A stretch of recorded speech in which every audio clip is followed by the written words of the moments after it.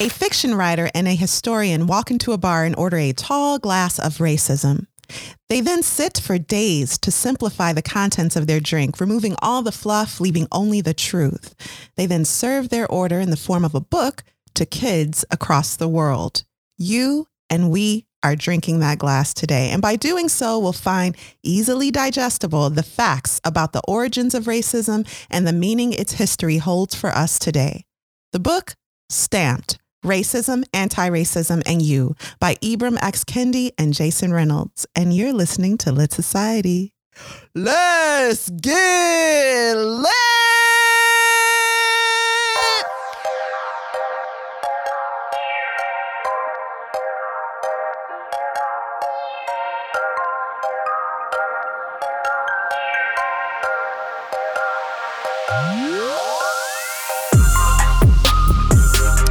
This is Kari. And this is Alexis. And you're listening to Lit Society, a show about books and drama. Alexis, my dear friend of a million years, please. Okay. Yes. Tell me how you are doing. You know what? I'm cramping today. Did you want to know that? Fine. Not. I mean, yeah, you can tell me. I know what that's like. But that's why you all about your comfort today. Before we started recording, she kept going, but am I comfortable? What do I need? And I thought, well, good grief. Yes, but I get it now. To be comfortable. Yeah, I need to be comfortable. And you know what I did? I haven't done it in a long time. I got my, I put some press-on nails on. Hey, that's fun. Yeah, it was fun, and it makes me feel especially feminine, and I love it. I just love that. Nail polish does that too.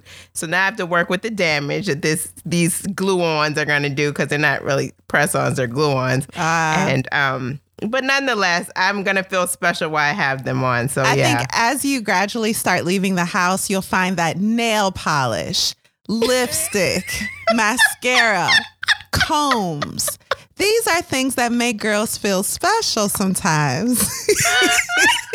Embrace those things, girl. I think I'm going to have to. I was like, reintroduce yourself to them. I tell you, I talking don't to do me that. Too. That is such a big deal. I mean, like, I literally been in like pajamas and loungewear and exercise clothes every day. Time to wake up. The world is opening up slowly but surely. I'm not looking forward to it. But how about you, my friend? How are you? How's your week? Well, for fun, remember I told you before that when I hit certain financial goals, I like buy a big thing? Well, I hit a really big goal, so I bought a Vitamix.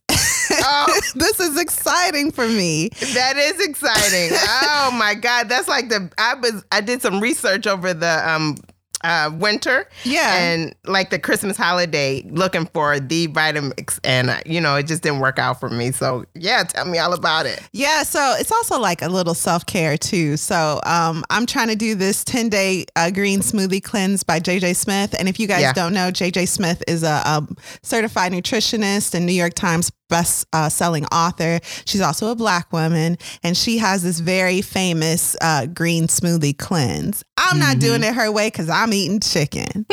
But morning and afternoon, I'm doing the smoothies, and that's supposed to help with what you're going through, the cramping. Because I get them really bad too. And no coffee. I'm not doing coffee this month, which is fine. Wow. I'm more awake not drinking coffee, as y'all can probably tell. I'm so hyped. But I just like the routine of drinking coffee. I like the smell of it. I like holding it. Okay. Yeah. I like the way it tastes. Appreciate that. So. Yeah, but I'm still drinking wine.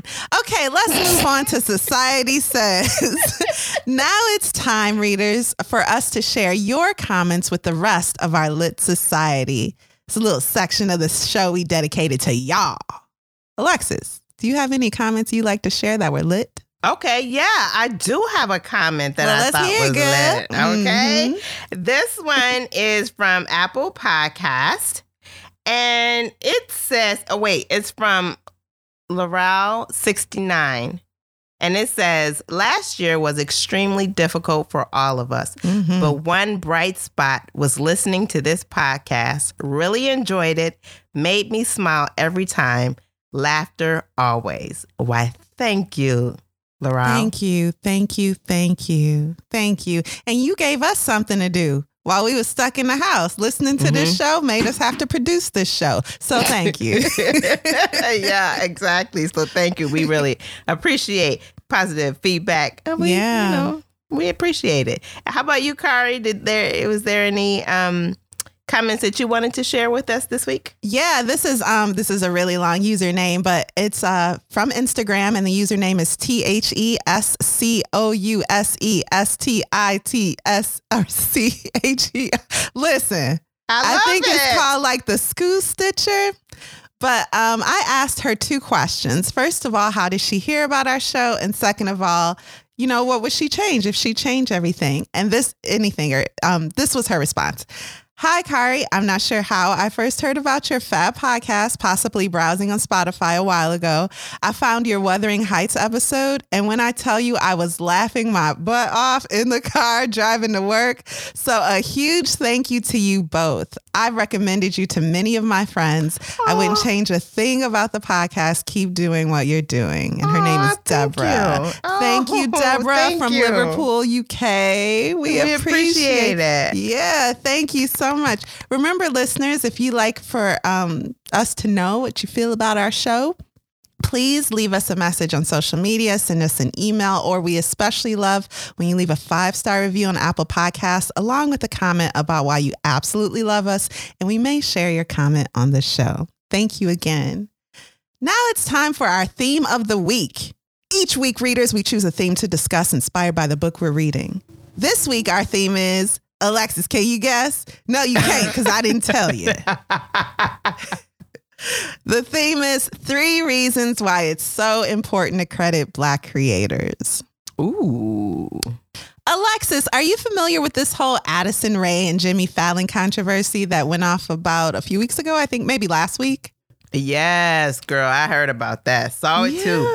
Yeah. Well, listeners, if you're not familiar, Addison Rae is a TikTok star and I think a recording artist now. Jimmy Fallon invited her on his show to teach him, quote unquote, the latest TikTok dances. And she performed the latest TikTok dances on his show. Completely cool, right?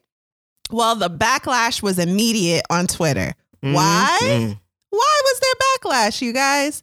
Because many of the dances she performed were created by Black creators who were not credited on the show.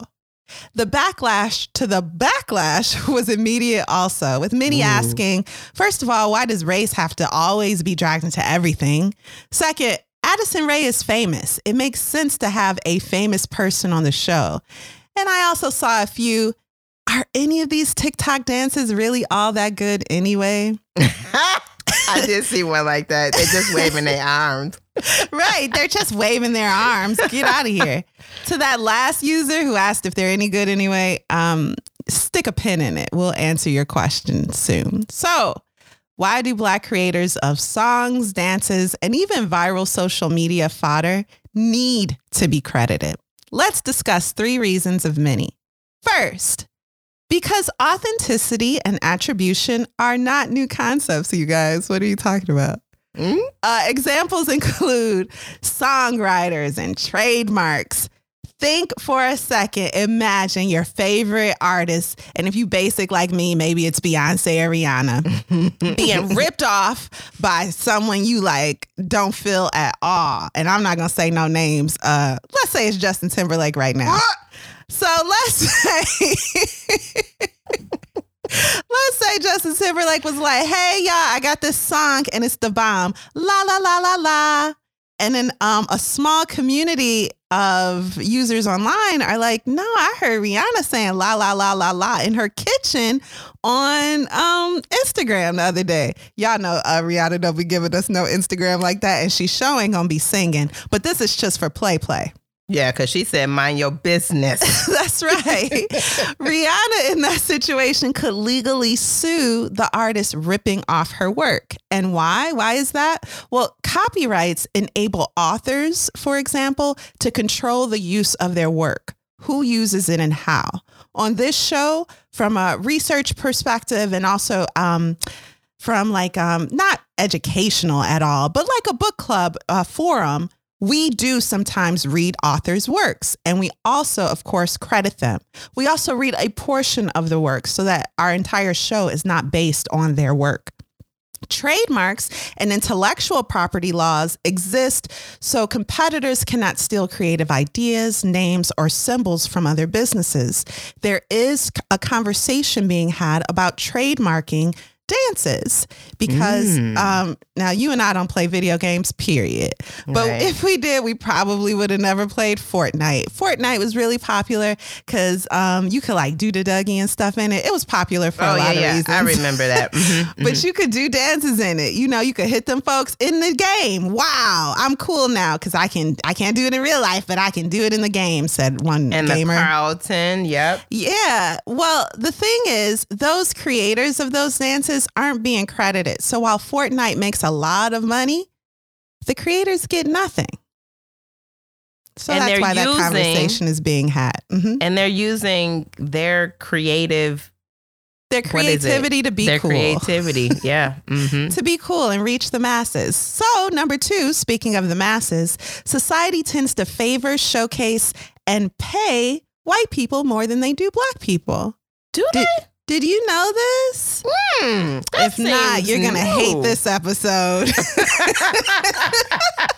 Listen, you guys, the jig is up. Social media is not about being social. That's why telephones exist. And we don't use them anymore because we don't like being social. I'm speaking for everybody. What is social media about? It's about money. Followers and views equal real life dollars and cents. So when someone invests their time and resources into something that's so amazing that it becomes wildly popular and goes viral, does it really sound fair that the credit for that thing go to someone else? If you don't think it's a big deal, then don't use that thing. That's all. And by credit, I of course mean money, because being on Jimmy Fallon upped Addison Rae's price. She didn't create the dances she poorly performed, but she is being credited with them because she was on Jimmy Fallon. I would also like to input my opinion in this. If I was Addison Rae, I'd be like, yeah, I want to go on that show and do them dances I ain't made up. But Jimmy Fallon's team, someone older who's been in the business, and by older, I mean like 25. Experience, just experience. Should have said, hey, while she's doing each dance, we can even have a ticker at the bottom or a video within a video showing the original dance that she's performing. That's so easy. Yep. But it wasn't important to them, which brings us to number 3. Creators need the security to make content that won't be devalued by imitators. The truth is, I don't know anything about Addison Rae. Maybe she's a really sweet girl, but the dances she performed next to the original creators, it wasn't up to that level. Some of the creators are professional choreographers. Some of them aren't. They're just good dancers. And some dancing you just can't teach. Some folks just got it. Okay. Hello and goodbye. Exactly. So to hop on a international platform like that, I mean, you can view Jimmy Fallon anywhere in the world, and then not perform the dance up to the level of the original performer devalues that content so that people are online asking, are any of these dances good anyway? Right. The thing is, they are. They are good. That's why everyone wants to do them. That's why they're so popular. But when they're redone and done again by people, like me, who, I got rhythm. I ain't gonna lie to you. I could, I'll be actually kind of nice with it. But I'm not gonna be like the original. You need to post it. No, I'm about books. I'm about books. Oh, okay. But if it was just me doing, I don't know, the up, everybody would be like, I don't know, the up look kind of, what's the word? Pediatric. The How old is that kind woman? of archaic. The up looks down. You see. And so now people are like, well, the up is kind of whack because all I've seen is Curry do it. And then it devalues the content. So I hope these 3 reasons. First, let's just go over them again. First, because authenticity and attribution are not new concepts. 2, because society tends to favor, showcase, and pay white people more than they do Black people. And 3, because creators need the security to make content that won't be devalued by imitators. I hope these 3 reasons clearly outweigh why it's so important to credit creators. And I would say we are talking about Black creators just because of the reason number 2 that we gave, how society tends to pay us less. However, all creators need to be credited. And I have found this difficult to do, especially when it comes to social media, reposting. It takes effort. But if I can't credit someone, sometimes I just won't use that thing. If it's been passed around so much that it's hard to find the originator, then, maybe just don't use it. And that's something, we got to think about because we don't want to take food out of people's mouths. And then 2, when you're in a certain area, it's easier to create video content just from a practical standpoint. Sometimes it's hard to find a quiet area to do your thing online or enough space where you can openly perform. And some communities aren't made for that. So to find that area, and then to do your thing and then for it to go viral and then for someone else to get credit, it's really gross, you guys. Anything you want to share, Alexis? No, but I've seen outrage on on other dances that have come through, and I'm like, seriously, give the people the credit. But like you said, if you were offered, just take the time to consider all the folks involved and give them credit where credit is due. And context matters. So if Alexis creates a dance and she creates it on IG and I do it on TikTok and I start going viral for it, maybe I'll make another TikTok video where I'm like, that dance actually came from Alexis, or I'll put it in the caption. But if I'm going on a national platform or an international platform, it becomes an ethical thing. And I have to credit Alexis so that she gets some of that shine too. And by shine, I mean dollars. Did I say this is about money? So, yeah. All right. You did. You want to take a break? Yeah, let's take one. Okay, let's do it.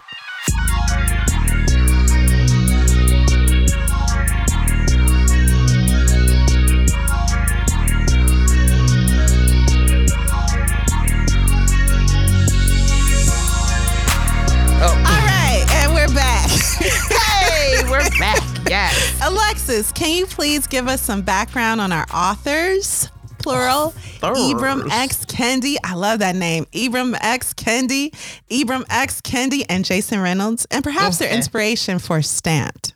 Okay.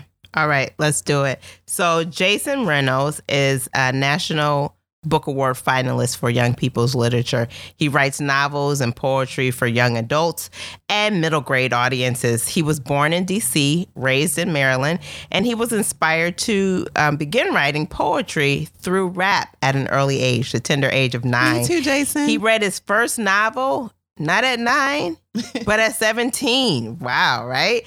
He published several poetry collections before his first novel was published in 2014. He's won awards for his work, including an NAACP Image Award, and was a finalist, as I mentioned, for the National Book Award. In January 2020, Reynolds was named the Library of Congress's National Ambassador for Young People's Literature. This ambassador role is like a 2-year position, and that's used to increase appreciation for youth literature. He's also featured in a YouTube series called Right? I love that. Where he engages with young writers and gives them writing prompts to stretch their imagination and learn to write authentically.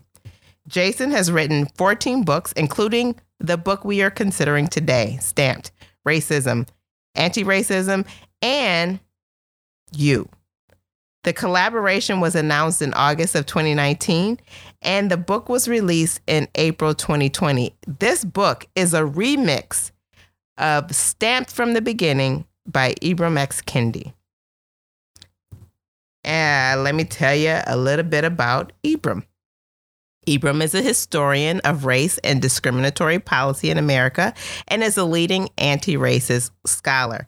He is an author and professor, and he is the Andrew W. Mellon Professor in the Humanities and the founding director of the Boston University Center for Anti-Racist Research. Ooh, mouthful.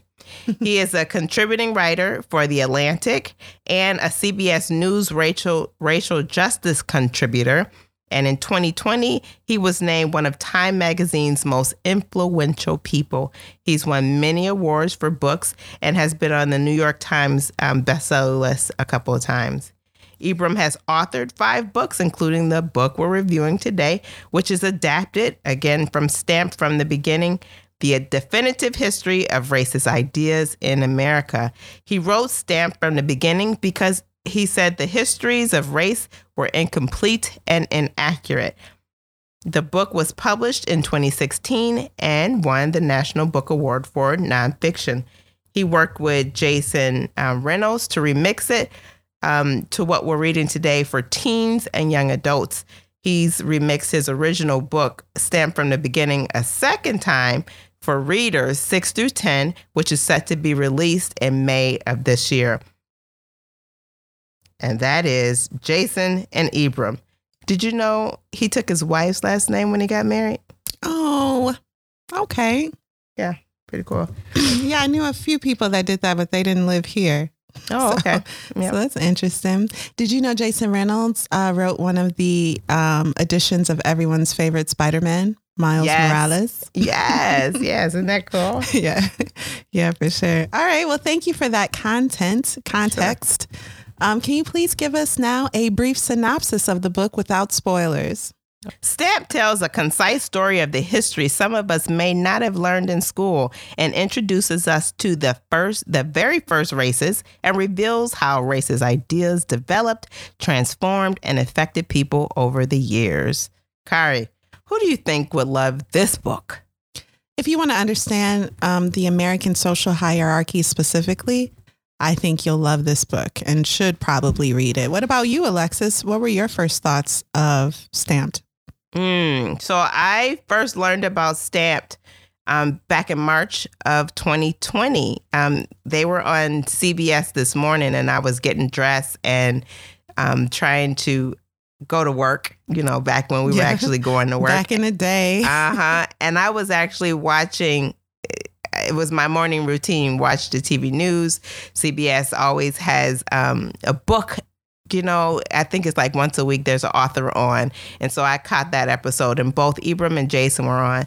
And so they were talking about it, and I wasn't getting everything, but it seemed intriguing. So when I heard about it, of course, I immediately wanted to read it.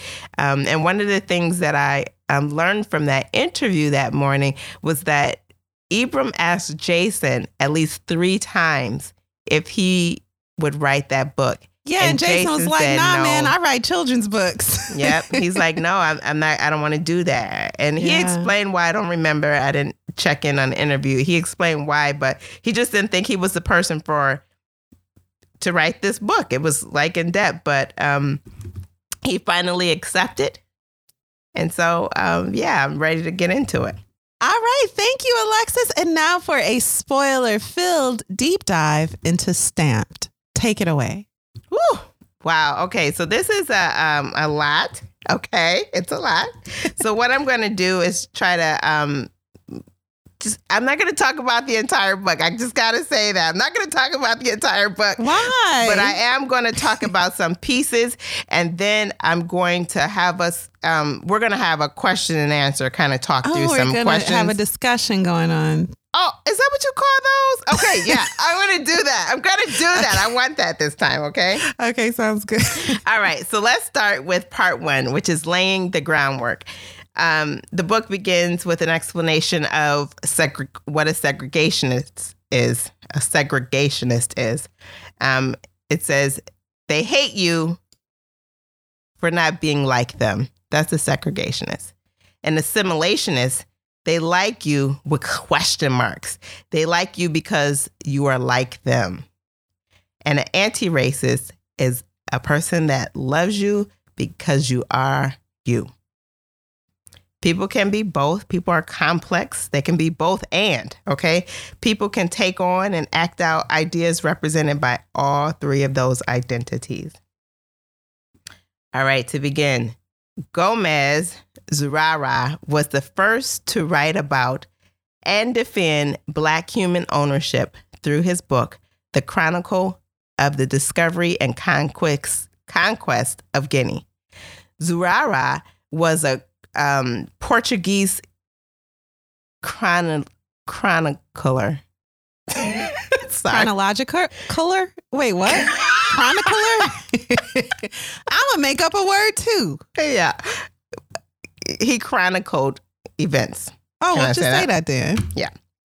All right. He worked for Prince Henry of Portugal, and his job was to make Prince Henry look good in all that he did, whether it was good or bad. Okay. His job was to make him look great, which at the time, Prince Henry was still in gold and, people, Africans.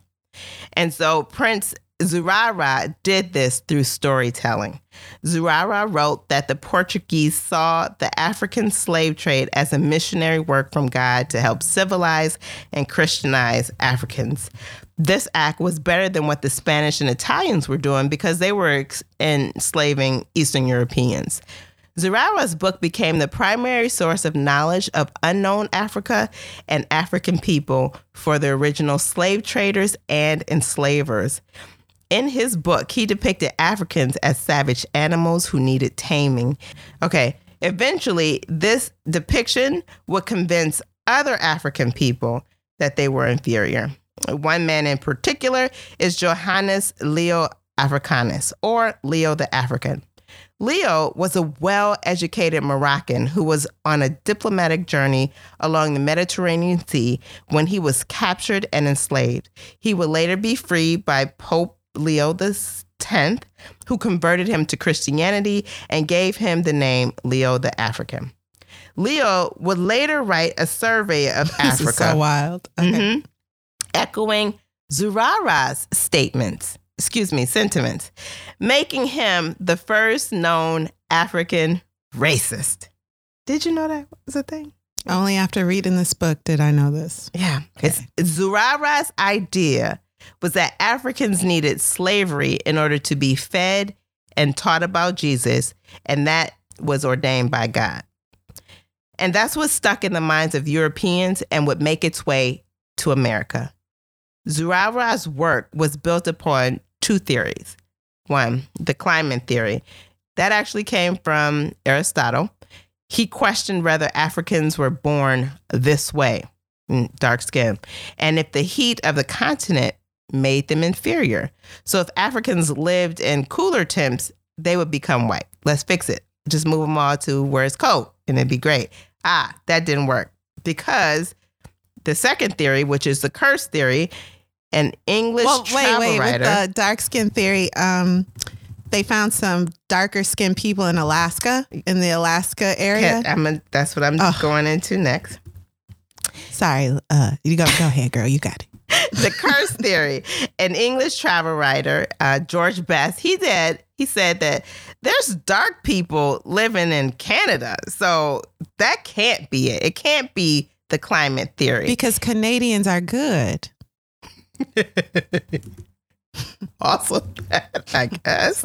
But instead, it was determined that Africans were cursed. Cursed? Who said that? Where? Well, they said that was in the Bible. Best called himself interpreting the Bible to run with this theory. This curse was used as justification for slavery and gave the Europeans a feeling of benevolence. Okay, so it's a kindness to completely brutalize, sexually assault, break apart families, because we're teaching you our faith, which we not following, but you should know about it. Absolutely. Right. One-sided, very one-sided. So when the first Puritans, that's John Cotton and Richard Mather, came to the New World, which would later be called America, they were escaping religious persecution from the Church of England. So they built a system which included churches and the first school of higher education, which is Harvard. Yes. That skewed the way they... it was skewed towards their way of thinking. And Aristotle, they were like disciples of Aristotle too. So they believed whatever he believed, racist ideas he had, they wanted to perpetuate. Yeah. And so they combined their Puritan ideas with climate and curse theory with Aristotle's belief in the human hierarchy. So instead of Greeks as better than everybody, it was Puritans are better than everybody. Everybody out there, Puritans are better than, thereby setting us up for an indisputable education and religious platform that laid the groundwork for future justification of slavery for years to come. So this is particularly scary because they took this poisonous idea and then isolated themselves with it in a land where they were completely fine, mowing down hundreds and thousands of people at a time, all those natives, and then bringing in slaves and doing all of this, still perpetuating this poison, this racist dogma. Right. And now without any oversight above them to kind of stop them or at least curtail what they did with that poison. They had full power. Full power. Yeah. They had full power. In 1619, a Spanish ship carrying 350 Angolans was hijacked by 2 pirate ships. And what was stolen? 60 Angolans and thieves. So they stole these humans, okay, kidnapped them. And the thieves that stole them came to Jamestown, Virginia, where the Angolans were sold to the first governor of Virginia. And they were put to work in the tobacco fields. You may ask, what happened to converting them to Christianity? Well, it became more important for the enslaved to work. And it was decided that they were too barbaric to be converted anyway. They couldn't be loved by God. So they were savage to their very soul. This is so crazy. So it started with wanting money. And so then this racism came from that to justify, not the racism, but the whole, we're doing this to push our faith on these people. So It's a good thing. Right. And then once they decided that the faith was kind of getting in the way of the money, they was like, you know what? Never mind. These people can't even learn what faith is because they're animals. Okay. Oof. Can we keep making money? Yeah, let's do that. And that's what happened. Yeah. Part 2, class and privilege. As we know, when the Puritans arrived in the New World, in the so-called New World, the so-called New World, yes, people, yes, so-called. There were people already present. The Native Americans and the white Americans, which were the Puritans. Tension between them was really reaching a head. The Puritans had lost homes and soldiers, but eventually a Native American war leader who was Metacomet was killed, and that really brought that battle to a close. Meanwhile, there was a poor white laborer class that was being taken advantage of by the white elite. So one of those poor white laborers, one Nathaniel Bacon, started a fight with the nearby natives. They were the Susquehannocks. The governor at the time was doing anything he could not to fight the natives. He wanted to keep peace because he wasn't trying to mess with his money. Bacon then declared liberty for all servants and blacks because what he saw was that the elite were the problem and that the poor people should unite against them. Now, the governor was like... So a poor farmer actually named Bacon was like the brightest and was like, hey, everybody, black people, Native Americans, and me, we all being oppressed by the white elite. So let's all gang up because it's more of us. Mm-hmm. Let's all gang up on them. See, he didn't care about race so much. Cared about money. Yep. He said, you just like me. We both broke. Yes, we both poor. So. Except, I'm not a slave. But, you get the gist of what I'm saying. Let's go get the elite. So the governor was like, if the poor whites and the blacks united, I would lose everything. So I can't let that happen. So he set up a way to turn poor whites and blacks against each other and created privilege. Now, what did this privilege include? Well, at the time... I'm sorry. You mean white privilege has a start date? Yeah! At least on paper. And paper. Mm-hmm. At the time, that white privilege meant that the white rebels could be pardoned. And the black rebels were given 30 lashes for lifting a hand against Christians. And at the time, Christians meant white. And then all whites had the absolute power to abuse any African person. Yeah, you could physically do whatever you want to a black savage. But if they were to raise their hand, even in defense of themselves, they could even face death. Yeah. Part 3, building a foundation. British ended slavery in England, but not in the British colonies. America was a British colony and refused to end slavery. It provided so much free labor, they weren't prepared to end it. So instead, they ended their relationship with Great Britain. Wait. You mean our country fought 2 wars to keep slavery? Yeah. How much you gotta love slavery? Love it. Yeah. Okay. Just wanted to be clear. Oh, yeah. Oh, yeah.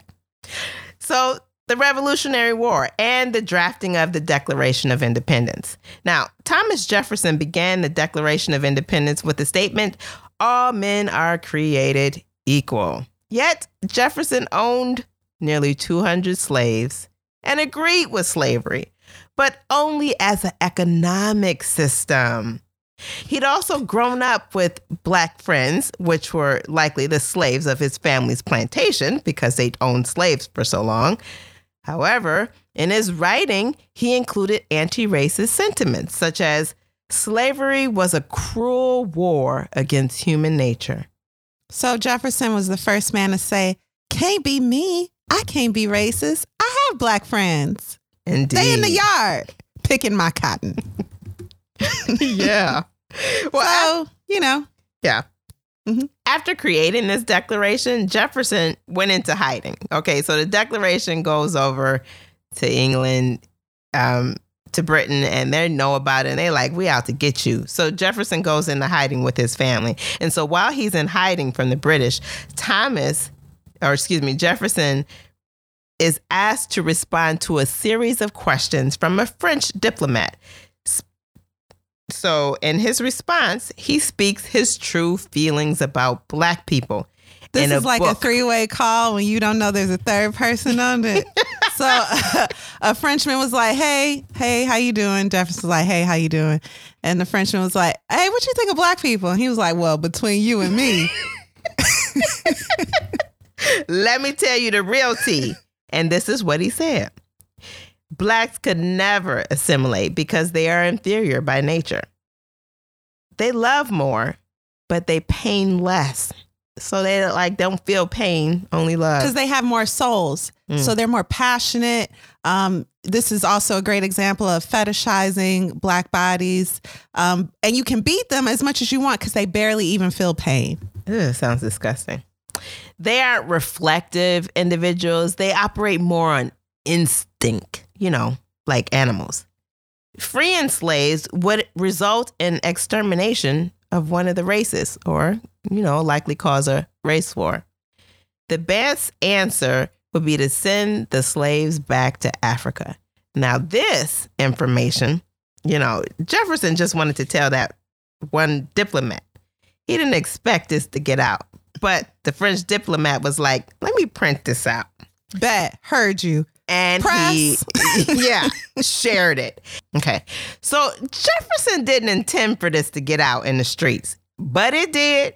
That French diplomat printed that stuff out without his permission and titled it Notes on the State of Virginia. Jefferson is obviously double-tongued, okay? Jefferson's declaration exposed a weak American government. So the Constitution was supposed to define and solidify it. Before it was set in stone, there were a series of compromises. The first one, the Great Compromise. Now, the Great Compromise created the House and the Senate. It meant that 2 senators per state, and the House of Representatives would be based on population. That meant big states got more representatives to fight for their interests. Highly populated states. Yeah. Yeah. So this led to another problem. What about all those slaves? Blacks? Yeah. That led to the 3/5 compromise. The South, they didn't want to count the slaves as people, but they wanted to count them as property. The greater the population, the more you pay in taxes, but they needed the population so they could have more representation. The North was like, nope, slaves can't be human. Are they property or are they human? We know y'all want these votes, but you're going to have to pay some taxes. And they was like, Right. Mm-hmm. The North didn't have slaves, so they wouldn't have that comparative population. And they didn't want the South to have more power. So the compromise, every 5th slave equaled 3 humans, fitting into the argument that slaves were both human and subhuman. For assimilationists, this meant that they could one day argue that slaves would eventually achieve a whole human status. Yeah, that is it. Oh, this is and gross. For segregationists, I'm so tired. It continued the belief that blacks were inferior. This agreement allows slavery and racist ideas to be permanently stamped into the founding document of America. Some years after the document was signed, Africans in Haiti rose up against the French rule and won, allowing Haiti to become a symbol of freedom. Not the Americas, but Haiti. Yeah, America but had won freedom from England. They wanted to be the symbol of freedom for the world. Mm-hmm. Yeah. And they were not. This concerned American slaveholders because the Haitian Revolution would inspire their slaves to fight back. And don't nobody want none of that. Part 5, uplift suasion. As the runaways started to get free, abolitionists urged the newly freed people go to church regularly, speak proper English, learn some math, adopt a trade, get married, stay away from things like smoking and drinking. Stop it. Be respectable like white people so they could prove all the stereotypes wrong. This is racist. It's a racist view, okay?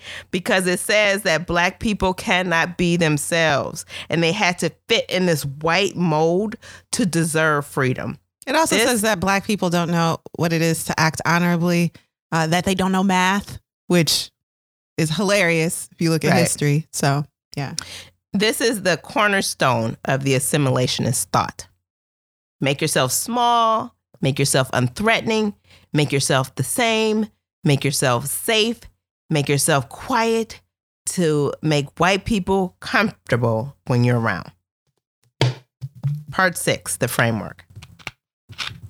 On January 4th, 1826, on the 50th anniversary of the Declaration of Independence, 2 men died whose legacies were deeply entwined with slavery. Instead of viewing this as a reason to change course, people were encouraged to carry out their legacy. The 2 dead men. With the revolutionary abolitionist movement practically dead, a man named William Lloyd Garrison, a man with power and privilege, wasn't afraid to speak out against slavery.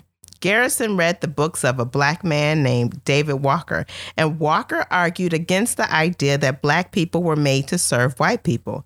Garrison, influenced by Walker's work, started a newspaper called The Liberator and changed his favor of gradual abolitionists to immediate abolitionists, which meant instead of gradually freeing blacks, release them immediately.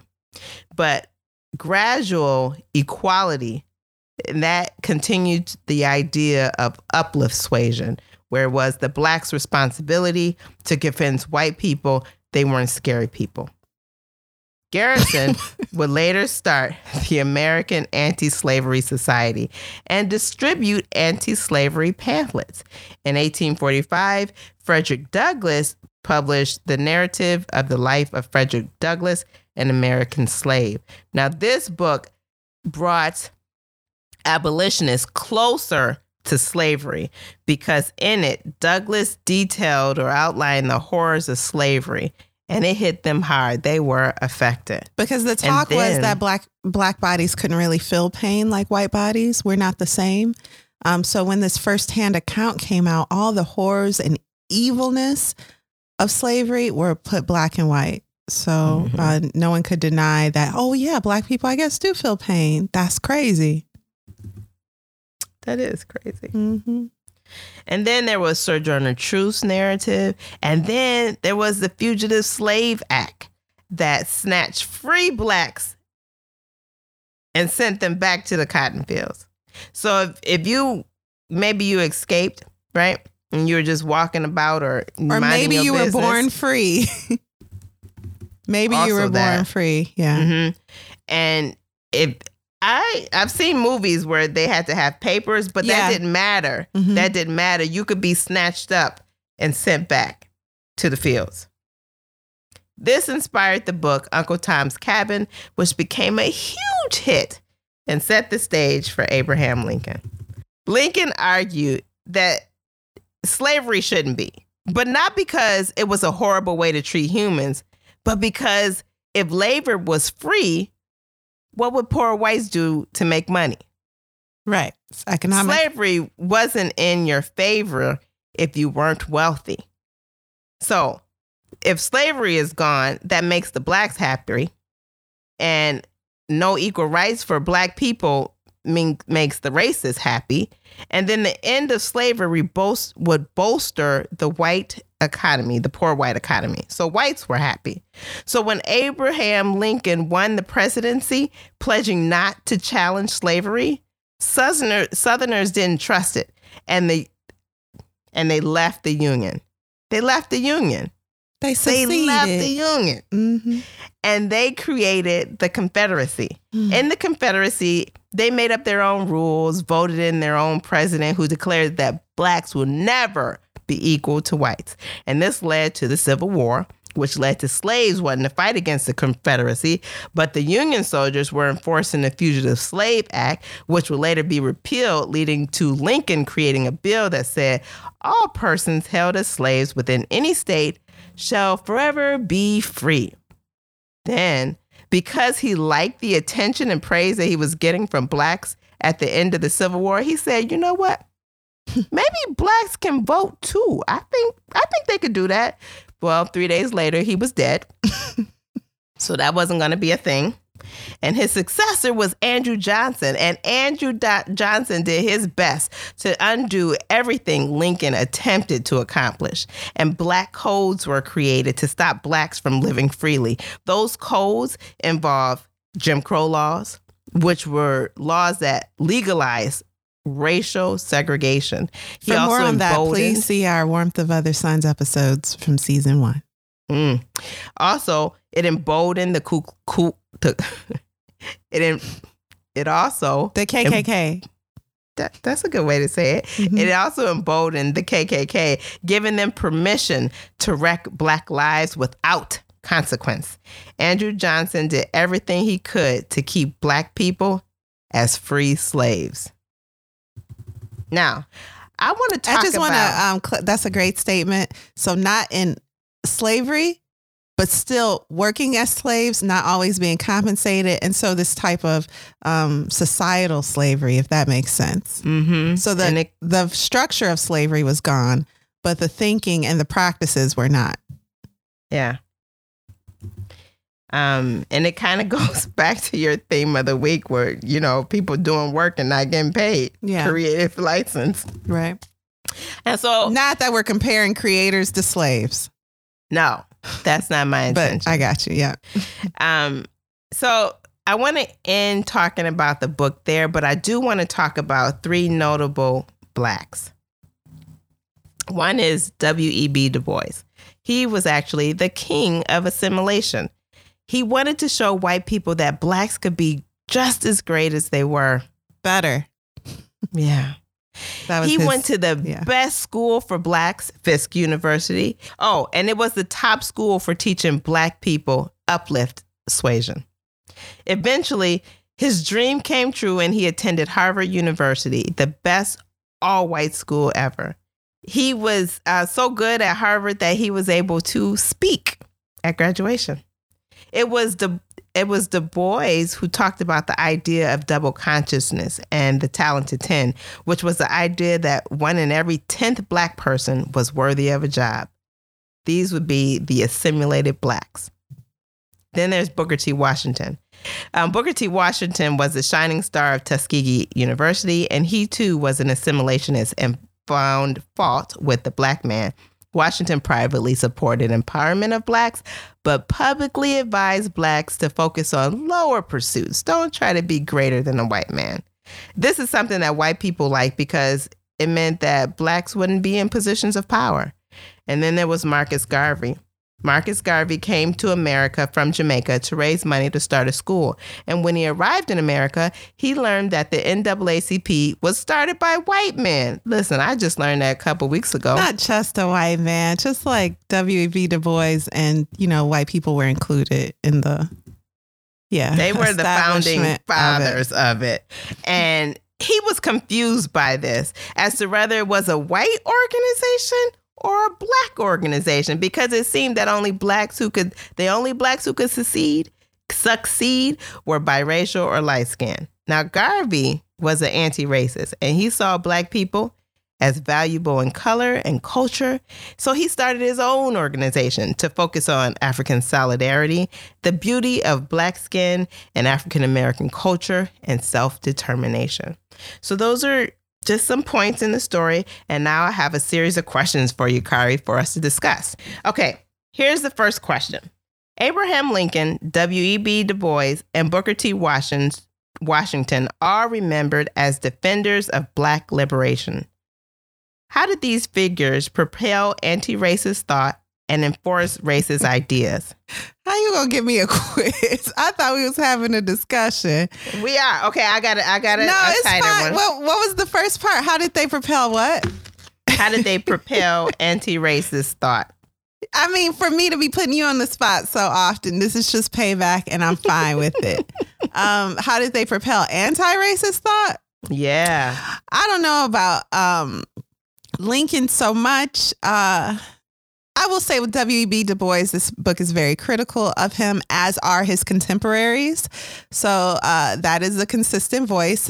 He definitely had a theory of the ideal black, and that did involve colorism, also education politics and respectability politics. But that man worked very hard to ensure some of the rights that, we enjoy today. And while, he wasn't perfect, like no one's perfect. Right. There were some, like, I think he's accredited with the quote of like, the cost of liberty is less than the price of repression. And I love that because what he showed and what these men showed was how easy it would be to cross this line from evil, savage enslavers to where society is today, where you still have racist people, but still more opportunity for people of color. And we're not trying to, I won't say where people aren't, but as a whole, this whole dogma of black people being subhuman doesn't exist in the masses. Some people still believe it, no doubt, but overall, it's not pushed by the government. Well, I'm saying a lot that I'm questioning. Next question. So in these men, we could see that a person can have a racist, segregationist, and anti-racist ideas all at once. And you kind of in one body. Thomas Jefferson too. Yeah. Yeah. Thomas Jefferson. Yeah, he had black children and freed them, but them other slaves that he didn't, create, they wasn't free. Yeah, he was a walking contradiction, and by all means. But you can see that, and you can see that today. People feel strongly about you know, who they are as a Black person, but still have those assimilation ideas where you have to, you know, make adjustments so that the white person is comfortable. I think especially with maybe an older generation who was so intent on not exhibiting the qualities of racist people, some people picked up like Black racism. Like I can think of older Black people who do things and say things to me that feels very like racist against Black people, especially when it comes to how we should look, how our hair should be, how we should speak, what we can do, what we can't do, and what we shouldn't do around white people. Like that's all very icky. Yeah, it is. Yeah. I remember my grandmother when I first went natural, which was a gabillion and 10 years ago. My grandmother was so disgusted, you know, because she raised her daughters on straight hair. Mm-hmm. This is what you're supposed to look like. So for your hair to grow out of your scalp that way, that's a problem. You need to fix it so you can appeal to the white people. Mm-hmm. That resonates with me as I read this book, and that assimilationist idea. And then the subtext of that conversation is you are not good enough as you are. Correct. You were born not good enough. Mm-hmm. Yep. Yeah. Which is a racist idea. I'm going to insert that. Mm-hmm. So another question. W.E.B. Du Bois talked about the concept of double consciousness, two-ness, a self that is Black and a self that is American. Why might people of color feel this way? Because the conversation about going back to Africa, if I can start there, is very strange to have with someone who wasn't born in Africa. And one statement that I thought was interesting from this book is that the soil of this country is literally soaked with the blood of African people who helped build it. And so Black people are as much citizens of this country and contributors of it as anyone else, and even more so in particular periods of time. So that duality there where you're somewhere that you built, it's like being in a home that you built where no one that living in it wants you there. And you're like, well, I could leave, but then I built it though. And I don't necessarily want y'all to leave because that's not feasible. So how can we all get along in this house that we all contributed to building? Mm-hmm. Yeah. Yeah, that's interesting. Very interesting. Is there anything that surprised you in this book? The criticism of his American sociologists and historians who had racist ideas. I don't like it. I feel the same when, Malcolm X had criticism for Martin Luther King. I don't like it. I don't think it's fair to judge someone in the light of the present. And there's a statement here about how assimilants are cowards. And I do not agree with that. I don't. I don't agree that assimilation is right, but I also don't think that people who are wrong are cowards. They can truly be mistaken. And when you put all you have into a mistaken idea and you're willing to die for that mistaken idea, that doesn't make you a coward. It just makes you wrong. Loud and wrong. Oh. Yeah. Said a loud and wrong one. Yeah. And, how often am I wrong about things, and how, we all should be learning. W.B. Du Bois, for example, his views changed as he got older, especially as the Malcolm X years began, his ideas changed. So I didn't like that in this book, especially since it's geared toward children. I don't want them to feel like it's okay to, and this is like respectability or whatever, to disrespect old people, even if they did. I don't know. Now, if you want to say that Lincoln was a racist, well, that's true. And I'm fine with that. But saying that W.B. Du Bois was a coward, I don't like. And that's what I remember reading in this book. I hope I'm not misspeaking, but that's what I remember. Well, towards the end of the book, it does say assimilationists cowards and parens. It does say that. So, and I get it. I get it. Yeah. But it does. And I guess they're saying they're cowards because they didn't stand up for your individuality. Right? That's so easy to say. people died for their individuality, and people have families and responsibilities, and how much is it worth at the end of the day? You know? So, I don't know. What about you? What'd you think? So surprised in the book? Yeah, I was surprised. I didn't know. I don't remember knowing that the southern states left the Union. I didn't know that. Oh, yeah. Well, that's crazy that you didn't know that. You knew that. I did. I don't remember knowing that. You ever see a Confederate flag?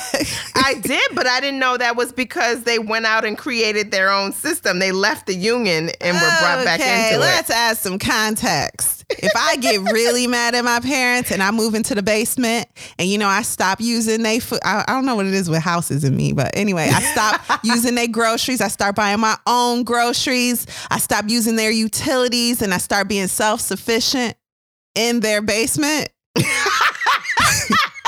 How free am I? Listen, no, but they were on their own land. They separated themselves and, they were going to work their own land and make their own dollars. They were going to work their own land?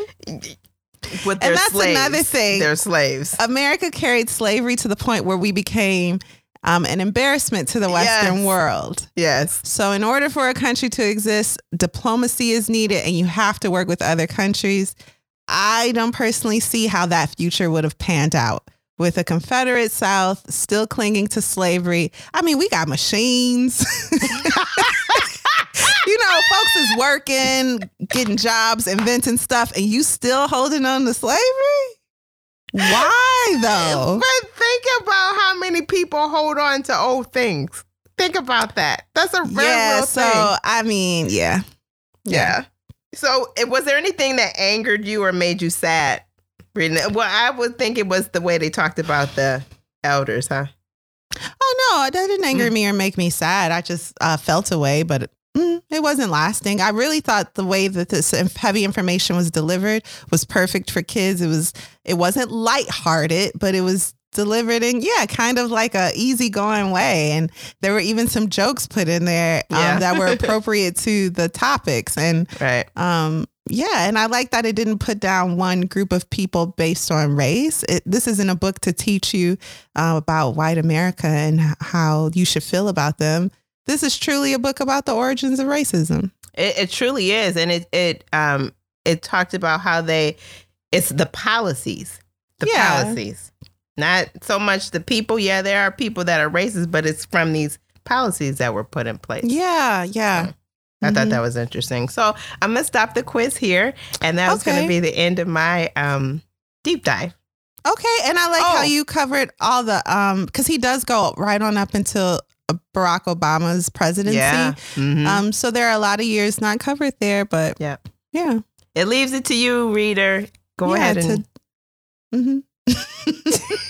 Which I feel like we did a lot of it in Warmth of Other Suns, Malcolm X. Yeah. Was that early and we're going to do some more interesting history with Caste when we finally read that. So why don't we take a quick break?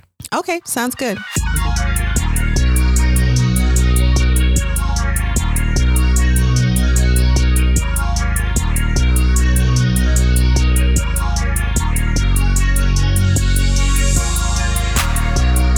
We're back. So, Kari, what did you think? Would you recommend this book? I will say that lately we've read a lot of books that focus on history as it pertains to racism and African slavery. And that's getting heavy for me, especially during these times. So I would have probably not read the book right now. I probably would have waited another month or something. I don't know why that makes sense to me. But this book overall, well done. I would recommend it. The context is very fact-based, and I liked how it makes a point to let you know it's not a history book, but it's presenting history to you. So I enjoyed this book. I thought it was well done, well read, well researched, and I would recommend it. Just personally for me right now, I could have used something like a comedy But that's fine. That's life.